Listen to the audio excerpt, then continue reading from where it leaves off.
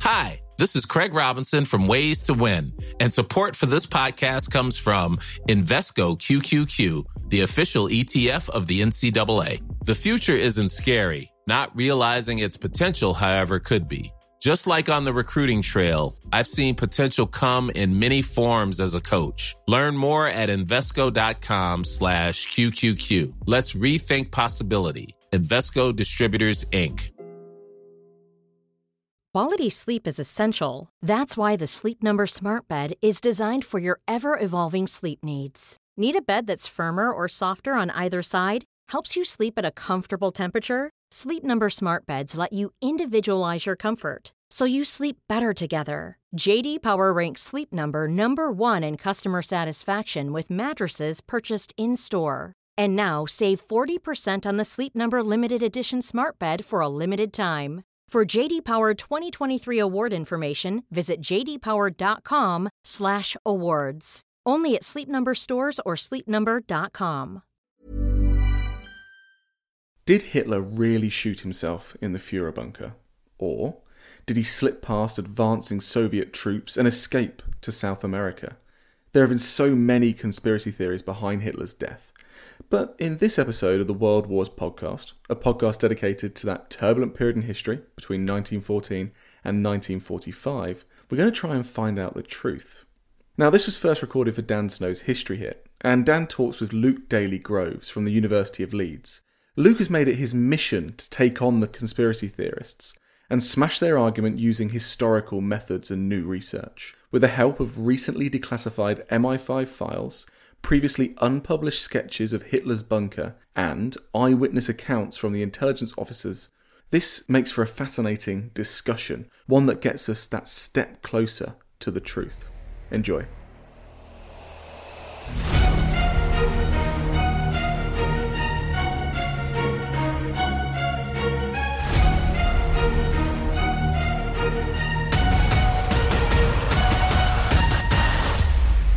Thanks for coming on the show. Thanks very much for having me on. This is a big deal. Did Hitler die in the bunker in May 1945? Yep, 100% absolutely dead. Why are we even talking about this? Since the sort of radio announcement that Hitler had killed himself, there has been all sorts of speculation about whether he actually did kill himself, and a large part of it is because Stalin himself decided for political reasons to convey this rumour that Adolf Hitler had escaped to Spain or Argentina.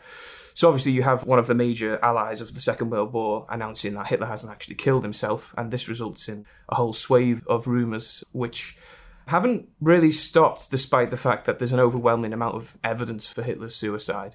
So it begins with the Soviets, and then of course people on the ground pick it up. So you have neo-Nazis in Germany that use it for their own reasons, and then you have this sort of modern sort of swarm of conspiracy theories which have came about since the 2009 DNA results on a piece of skull in archives in Moscow, which historians and even the archivist in Moscow said was Hitler's skull.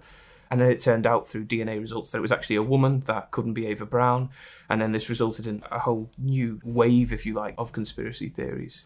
And it's my book, which has been written primarily as a response to these new theories since 2009, insofar as they are new. So why did Stalin come out with the conspiracy theory as well? Historians can only sort of speculate on what Stalin's motives might have been for saying this, but there are all sorts of reasons, which I outline in the book. So one of them was that it was advantageous for him to sort of direct Allied attention towards his fascist enemies in Spain and Argentina. Another one was that there was sort of territorial disputes going on between where the Soviets were actually allowed to occupy, and he thought it might strengthen his hand if he said the threat of Hitler remained. And then, of course, I give another reason in the book, and that is that I think Stalin might have been embarrassed about the Soviet investigations and how they were actually conducted, so he didn't want to share evidence with the Allies, and that's an interpretation which I put forth in the book. Okay, well, let's talk about what did actually happen. Okay. Soviet forces are closing in on the capital of the Third Reich, Berlin. Hitler is trapped underground. And what does he do? He sort of oscillates between anxiety and hope and despair and back and forth. He directs ghost armies from his map room, armies which only exist on paper. He gets furious with people for not following out his orders, even though at this stage a lot of his orders are suicidal because The Wehrmacht is outnumbered by millions of Soviet troops. They scrape together whatever they can from young boys in the Hitler Youth and old men in the Volkssturm. They even bring in Kriegsmarine troops to get on the ground. And there's a lot of foreign SS divisions there. There's a French division that obviously they have nothing to lose because once Nazism's gone, then, nobody's going to want them. And so Hitler, his health at this stage has deteriorated greatly. There's some accounts say that he shuffles around the bunker and his arm is shaking. This is really well depicted in the movie Downfall. I know it has been critiqued by historians, but I find it to be quite accurate, having read pretty much most of the eyewitness accounts from the bunker. There's a particular event on the 22nd of April where he throws his pencil across the map table and he admits for the first time that the war is lost. He says, but if you gentlemen think I'm going to leave Berlin, then I'd rather blow my brains out. And it's this sort of shocking, defining moment in the bunker, really. It's a great period to study because the worst elements of the Nazi regime really come to the fore in the bunker. And all these events have really come to symbolise what Hitler really stood for in the end. So you have his sort of rants and raves against people who were betraying him. Of course, some of them weren't actually betraying them, but some of them actually did. But then you can't blame them. They're betraying Hitler, although it's for their own sort of Nazi reasons. So Hitler eventually comes to accept that the war is lost. And then he begins to make plans for his suicide. He actually writes explicitly in his last will and testament that he has chosen to die. He's just married Eva Braun in a bizarre wedding ceremony. Again, it's stated in the will, and we have the marriage certificate. There's these eyewitness testimonies give these really morbid accounts of how Hitler's discussing, the best way to commit suicide. He has his beloved German Shepherd dog Blondie poisoned with a cyanide capsule to test it to make sure that Eva Braun is okay to use it because he suspects that somebody might have tampered with the capsules because he thinks everybody's betraying him. And then, of course, he goes into the room, he lines up all his staff, he says his final goodbyes, and there's numerous eyewitnesses for that as well. And then he retires to his private quarters. And now historians don't know exactly what happened behind that door because the only two people in there were Hitler and Eva Braun. But what we do know is what happened afterwards, which is that the eyewitnesses who opened the door and looked in the room, they all agree on this point that Hitler's corpse had blood on it, but Eva Braun's didn't. So that's why we conclude that Hitler shot himself, whereas Eva Braun took poison. Eva's corpse as well smelt of bitter almonds, which is apparently indicative of cyanide poisoning. He's carried into the Reichschancellery garden out of the emergency bunker exit. They light a rag on fire and throw it onto the corpses, but they have to retreat because there's so much shell fire coming from the Red Army. So it's this really sort of morbid scene which really encapsulates what the Nazi regime really deserved to happen to it, really. It's quite a fitting end for Hitler. It's the end that he wanted, but it's not been interpreted in the way that he wanted historians to interpret it. He wanted it to be seen as heroic and a principled example that, when you lose a battle, you are to shoot yourself, and this is something that he expected of his own commanders.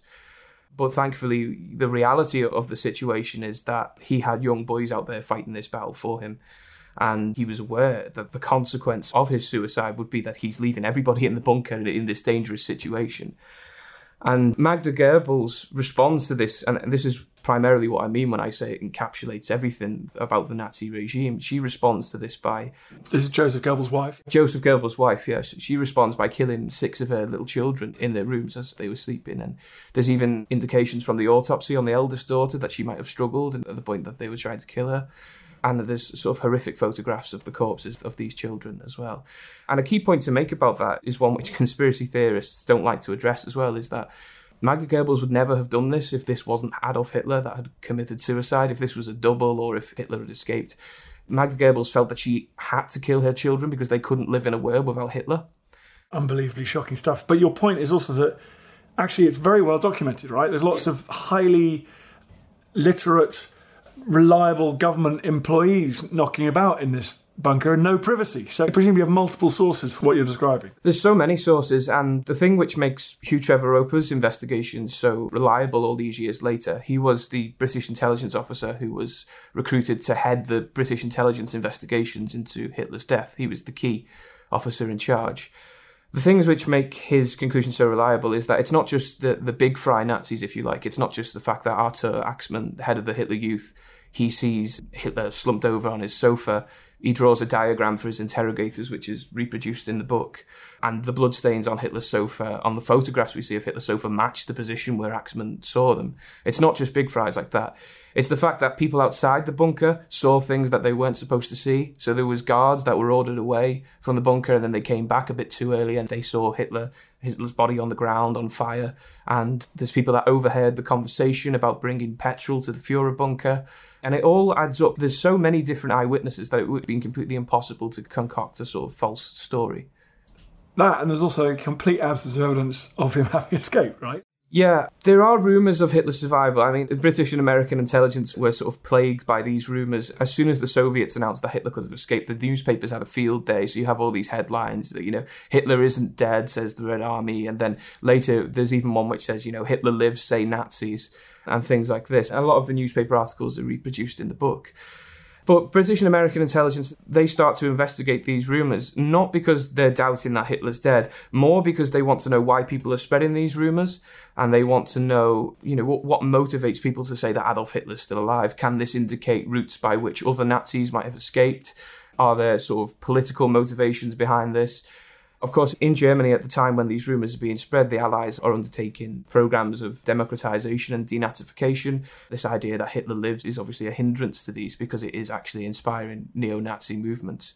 But the thing which conspiracy theorists do is they take these rumours of Hitler survival rumours, Hitler was here, Hitler was there, and they take them out of their appropriate context. So rather than looking at the conclusions which intelligence officers came to about many of these rumours, they just say that the rumours are fact, and they completely ignore what the people who investigated them and came to a conclusion about them actually said. So Hitler's on fire in a sort of courtyard of the Reichschancellery. Do we know what happens to their bodies after that? Are they completely destroyed? It is sort of a lingering mystery, or a partial mystery, if you like, of what happened to Hitler's body. Historians haven't really reached a consensus. We know that they were buried in a bomb crater, and there's diagrams in the book, one of them which has never been published before, which I've produced, which shows where they were buried. We know that what was left of them was exhumed by the Red Army. We know for certain that Hitler's jaw and his teeth are in the archives in Moscow because they've been recently, in 2018, they've been subjected to modern forensic analysis. And Hitler had really unique dental work. So there's no doubt that these teeth are Hitler's. And conspiracy theorists might say, but it's just the dental work, it's not the teeth. But they're attached to a jawbone and there is real teeth left. And those real teeth showed signs of vegetarianism as well. So unless the Russians managed to find, a lifelong vegetarian matching Hitler's age with his unique dental work attached to a jaw, then it's fairly certain that it is Hitler's. Whatever was left of Hitler was found by the Red Army. Where the mystery comes into it is that the Soviet autopsy has a lot of discrepancies in it, which are strange to say the least. So they end up dissecting the internal organs of the Goebbels family, but they don't do this for the corpses of Hitler and Eva. And it leads me to question, why did they not do this? They take photographs, a lot of photographs of the Goebbels corpses, even at the autopsy, but there is only one photograph, as far as I'm aware, of the full remains of Hitler and Eva, and it just looks like a pile of mush in the ammo boxes. So I conclude that all that was left of them really was a garbled mess. But within that mess, of course, there was the teeth and the jawbones, and that was all that was really needed for a definitive identification. Amazing. And so how organised was the Red Army's assault on the Führer bunker? Was it after the end of hostilities? Was it taken in battle? It was early May 1945, and the first people to enter the Führer bunker were a group of Red Army women, and they actually proceeded to steal Eva Braun's lingerie. This sort of sets the tone for the Soviet investigations, because rather than sort of concealing what was a sort of crime area, if you like, they allowed plunder and looting of the bunker. There was a sort of farcical start to the investigation in that they discovered at least one body who they said was Hitler, which it turned out wasn't actually Hitler. And as a result, a corpse which they had exhumed, which was actually Hitler, ended up being reburied and then re-exhumed. It is actually a quite amusing story. But then, and this is why I say that Stalin may be embarrassed by the initial Soviet investigation. So when the Allies are allowed to occupy Berlin in the summer of 45, because there's a delay between the British and Americans being actually allowed into Berlin, when they get to the bunker, they see the evidence of this looting. They see, rooms piled with Hitler's personal belongings and a really unorganised effort of finding out what happened to Hitler. There's a particular incident which I note in the book in which a British officer actually manages to break into the Führer bunker, which shows how sort of unguarded it was.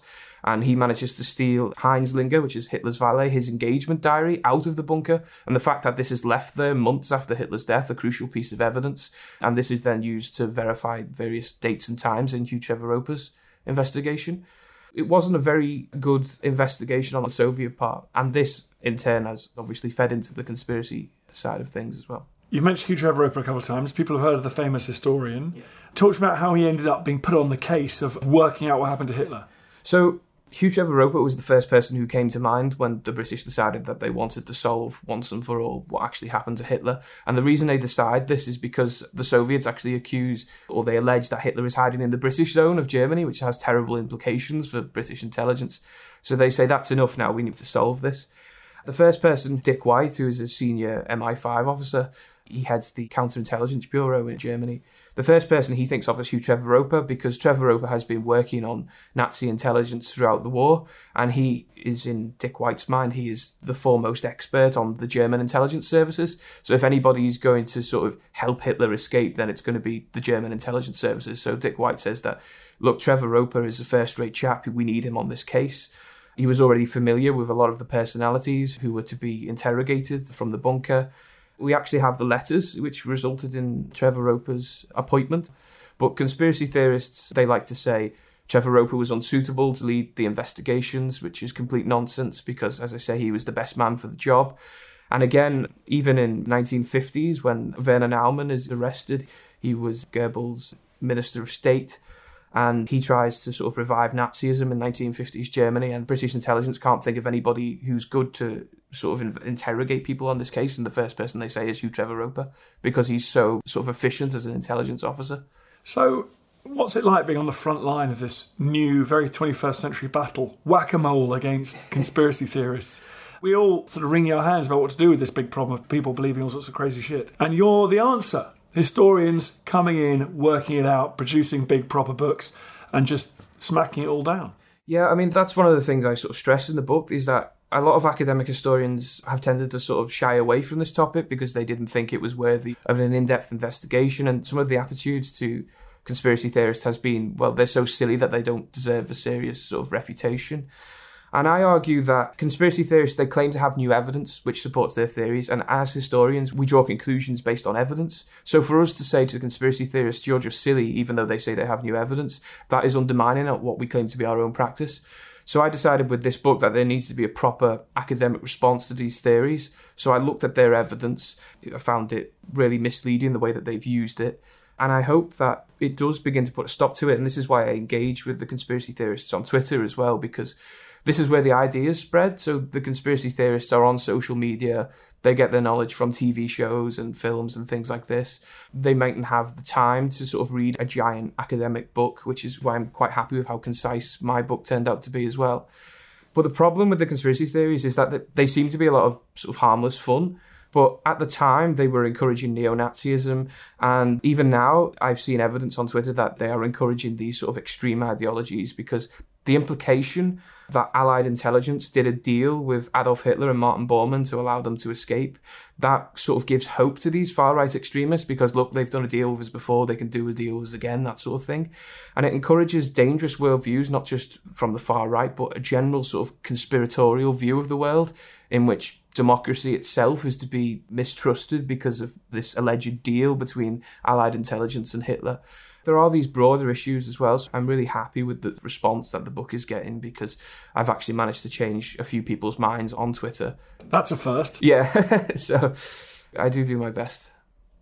Well, I'm very happy to say on this case that your best has been good enough. What is next? What other shibboleths are you going to slay next? Well, I'm working on my PhD at the moment, which is an in-depth exploration of British and American intelligence divisions in occupied Germany.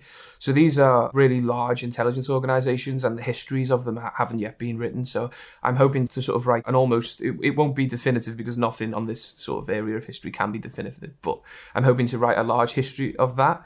In terms of the Nazi side of things, I'm exploring a lot of the post-war intelligence operations, anti-Nazi operations, because a lot of people think that Nazism died with Hitler, Perhaps it did as a mass popular movement, but there was a lot of underground movements which tried to revive Nazism in post-war Germany. So this is something which I'm looking to explore in more detail and to write about more. I've just published an article in the Journal of Intelligence and National Security, which looks at the reasons as to why British and American intelligence officers employed Nazi war criminals in post-war Germany. And that ties in really nicely with Hitler's death and the conspiracy theorists, because a lot of conspiracy theorists like to use Operation Paperclip as evidence of this deal between the Allies and Hitler and Bormann after the war, as if just citing Operation Paperclip is evidence that the Allies would do a deal with Adolf Hitler and Martin Bormann. And what I explore in the article is the reasons behind the employment of war criminals, including those that were employed under Operation Paperclip. And what I argue is that the two sort of key determinants which decided whether war criminals would be employed were whether they were a security risk and whether they could be controlled. Adolf Hitler and Martin Bormann cannot be controlled, and they were huge security risks, and Allied intelligence knew this. So it's another argument, it's another nail in the coffin of the conspiracy theorists. How can people watch you jousting with conspiracy theorists on Twitter? That sounds fun. You just follow me at Luke Daly Groves, just my name. Yeah, have fun seeing me attack conspiracy theorists on their evidence. Brilliant. Well, your book is Hitler's Death. Good luck with it. Thank you. Thanks very much.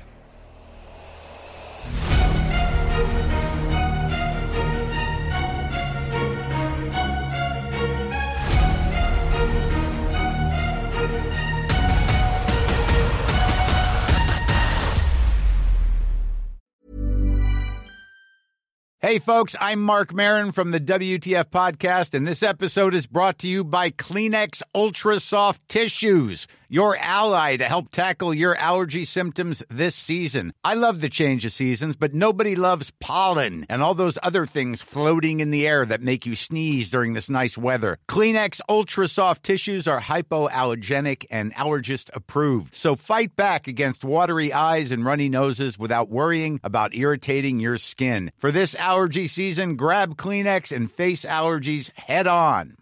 Flexibility is great. That's why there's yoga. Flexibility for your insurance coverage is great too. That's why there's United Healthcare Insurance Plans. Underwritten by Golden Rule Insurance Company, United Healthcare Insurance Plans offer flexible, budget-friendly coverage for medical, vision, dental, and more. One of these plans may be right for you if you're, say, between jobs, coming off your parents' plan, turning a side hustle into a full hustle, or even missed open enrollment. Want more flexibility? Find out more about United Healthcare Insurance Plans at uh1.com.